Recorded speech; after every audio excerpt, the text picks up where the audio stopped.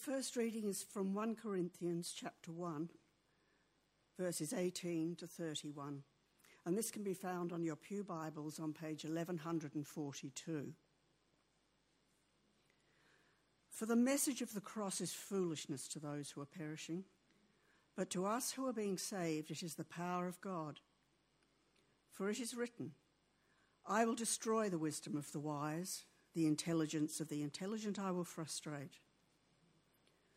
Where is the wise person?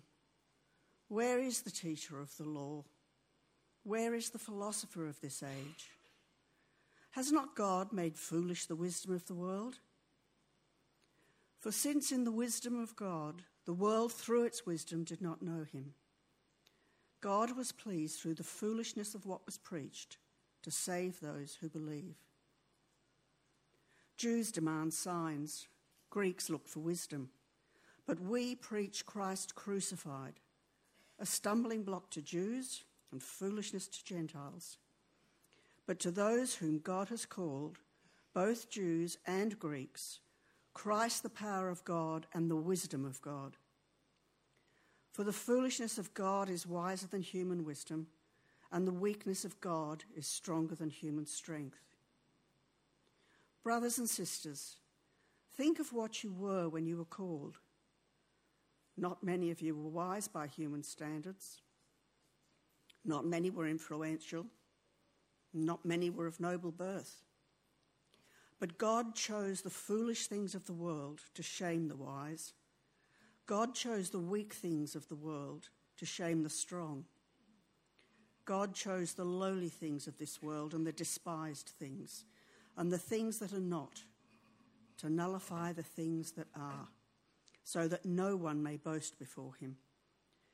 It is because of him that you are in Christ Jesus, who has become for us wisdom from God. That is our righteousness, holiness, and redemption. Therefore, as it is written, let the one who boasts boast in the Lord. This is the word of the Lord. Thanks be to God. And the next reading is a reading from Proverbs, chapter 22, verses 1 to 12, and can be found in the Bibles on page 650. A good name is more desirable than great riches, and to be esteemed is better than silver or gold. Rich and poor have this in common.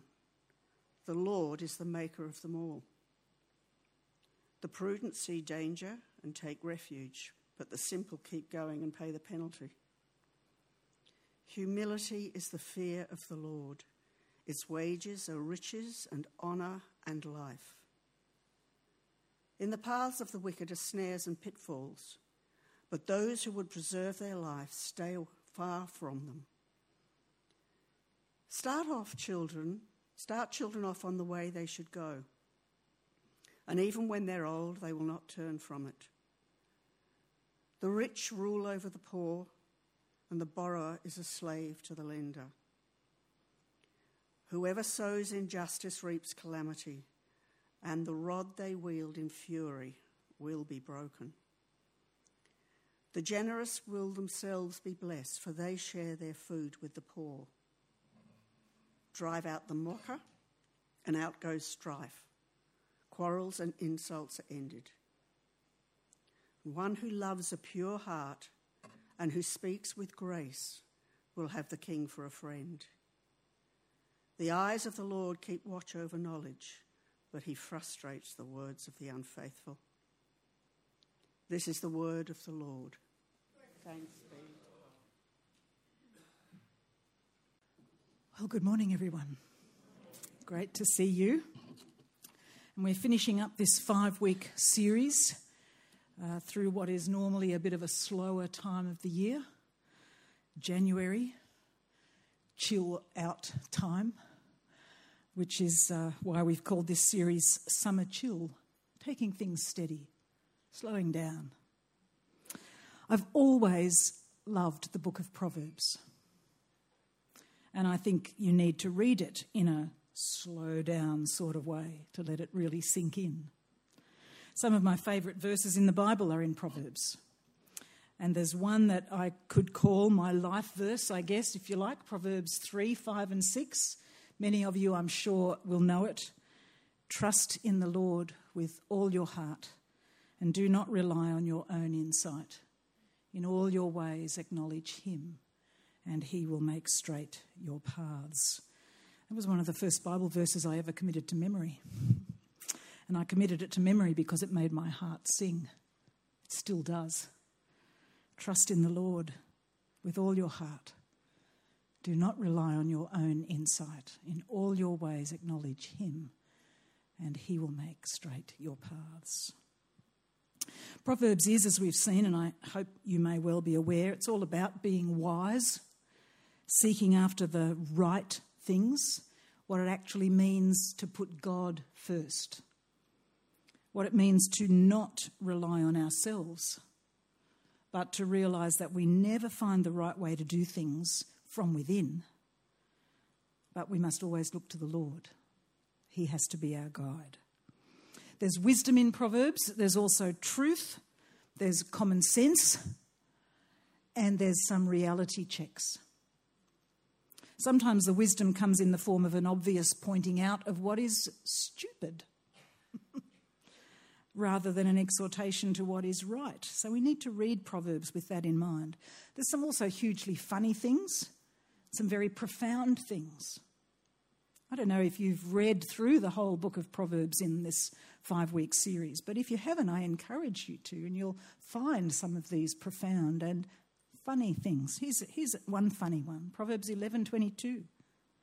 Like a gold ring in a pig's snout is a beautiful woman who shows no discretion.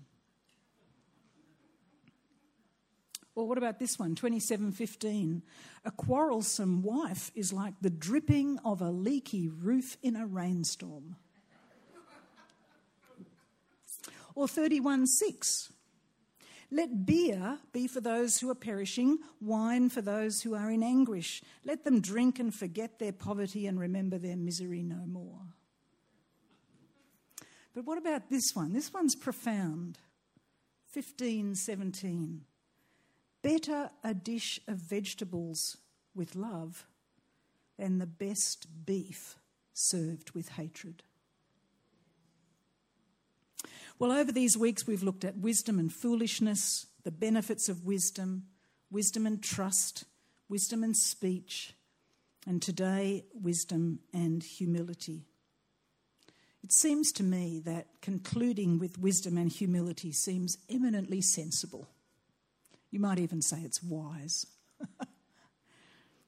Surely if we have learned anything in the 4 weeks so far, it's that wisdom will not be found by relying on ourselves or lifting ourselves up or by making demands through our knowledge or our intellect or our background.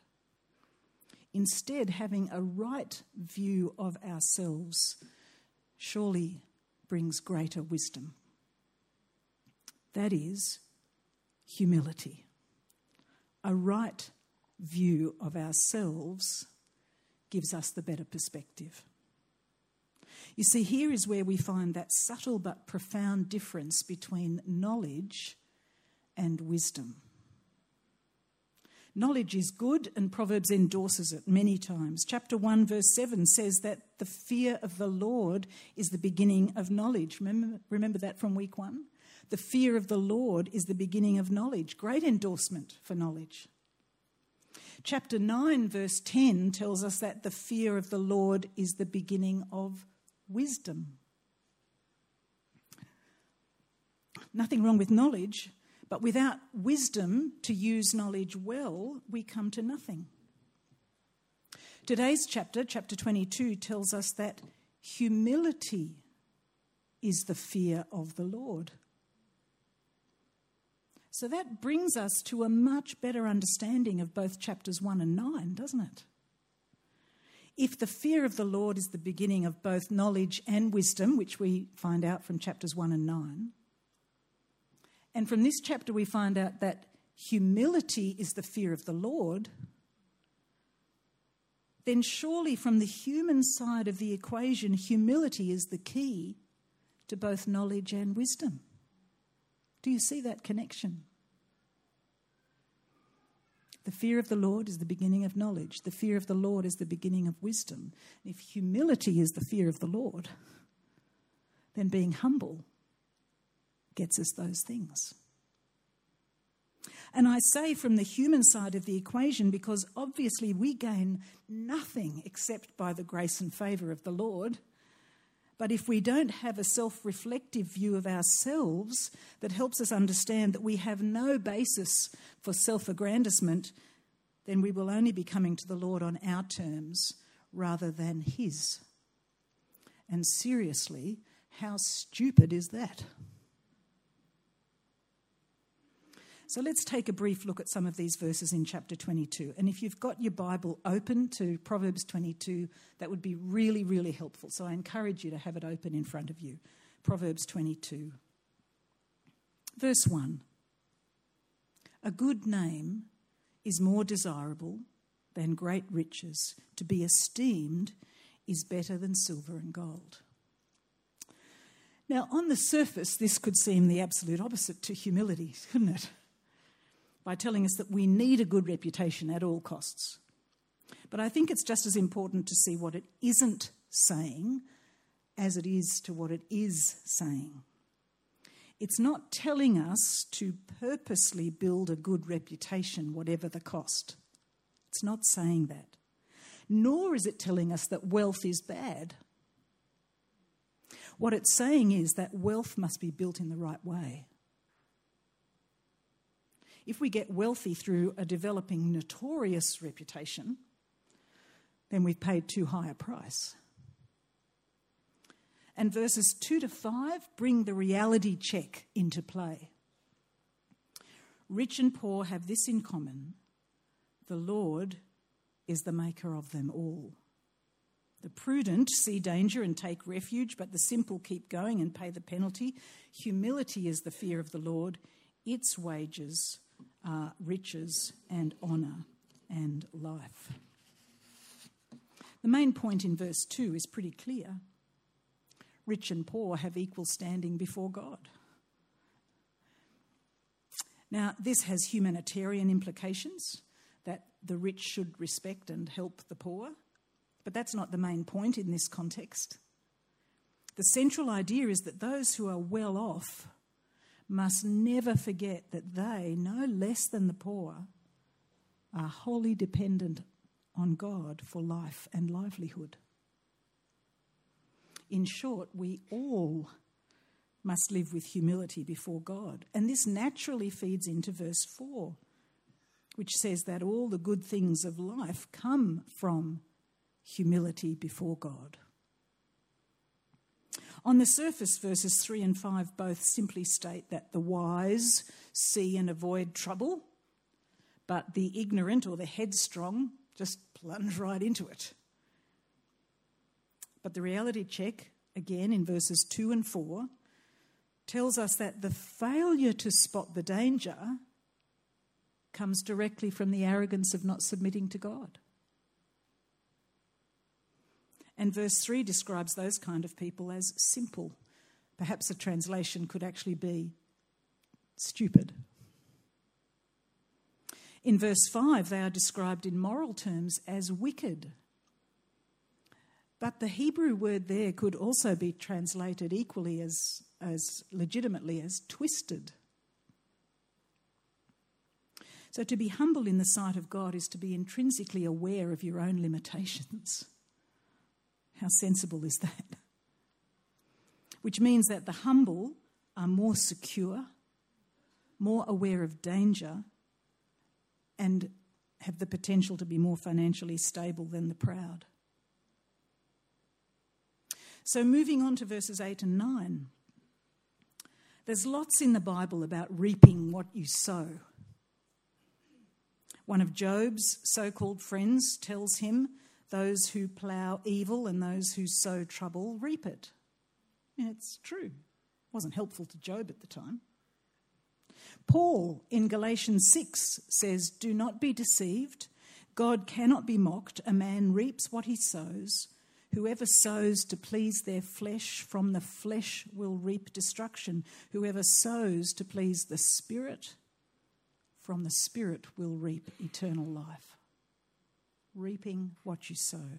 And again, Paul says in 2 Corinthians 9, whoever sows sparingly will also reap sparingly, and whoever sows bountifully will also reap bountifully. Now here in Proverbs, those who sow injustice are directly compared with those who are generous. If they're oppressing the poor in order to gain a harvest, like beating workers with a stick, that will result in disaster. But those who are generous with their harvest by sharing with the poor, they will find blessing.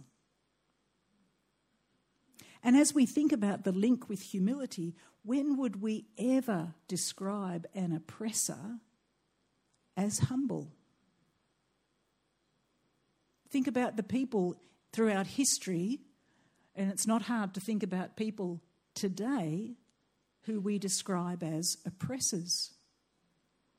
Are any of them humble?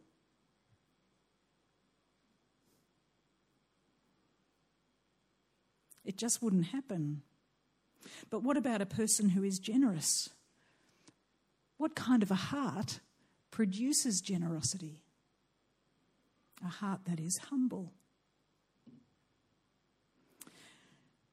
Now let's bring this home with a bit of a return to last week's topic, all about words. Proverbs, like the rest of wisdom literature, warns us regarding the significance of words. Specifically, Proverbs teaches that your words betray your character. And as we look at these three verses, verses 10 to 12, there are character types there which represent different ways that speech can be used. Verse 10, the mocker brings quarrels. This person is probably obnoxious, maybe we'd say litigious, and a troublemaker. The common sense here says that if those people go away, harmony and peace are restored. By contrast, those whose words come from purity and grace, aren't they beautiful words? Purity and grace, find themselves welcomed at the highest levels, not driven away at all. In verse 12, the knowledge that the Lord guards is the same as wisdom, and the unfaithful are those who use their words to oppose the right way, and God causes their distortions of the truth to be shown for what they are. Now, my friends, where is it that we find the absolute fulfillment of this kind of wisdom? In fact, every kind of wisdom. Where do we find a complete comparison of wisdom and foolishness? The benefits of wisdom, wisdom and trust, wisdom and speech, wisdom and humility. Where is that? Or more rightly, I should ask, who is that? Who is it that embodies all of this without exception? I wonder if you've noticed that for 3 of these 5 weeks, we've had another reading from 1 Corinthians 1. Have you noticed that? It's even been repeated. There's a point. 1 Corinthians 1. For the message of the cross is foolishness to those who are perishing, but to us who are being saved, it is the power of God. For it is written, I will destroy the wisdom of the wise. The intelligence of the intelligent I will frustrate. Where is the wise person? Where is the teacher of the law? Where is the philosopher of this age? Has not God made foolish the wisdom of the world? For since in the wisdom of God the world through its wisdom did not know him, God was pleased through the foolishness of what was preached to save those who believe. We preach Christ crucified,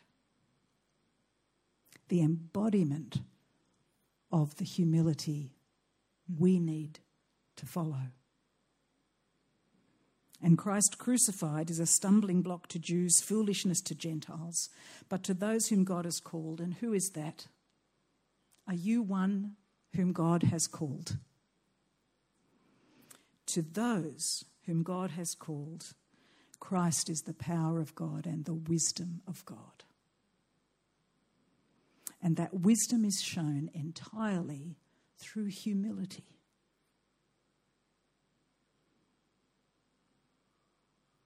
God chose the weak things of the world to shame the strong, and Jesus became weak deliberately. He chose it. He chose the lowly things of the world and the despised things, the things that are not. And it's because of that, Paul says, that we are in Christ Jesus, who has become for us wisdom of God. Our righteousness, our holiness, our redemption. Proverbs has much to teach us, and we see Jesus in every chapter. Wisdom and humility, just follow Jesus, my friends. He is all you need. Give yourself up to him. Your ambition, your ability, your pride, they're nothing. All and only Jesus. Amen.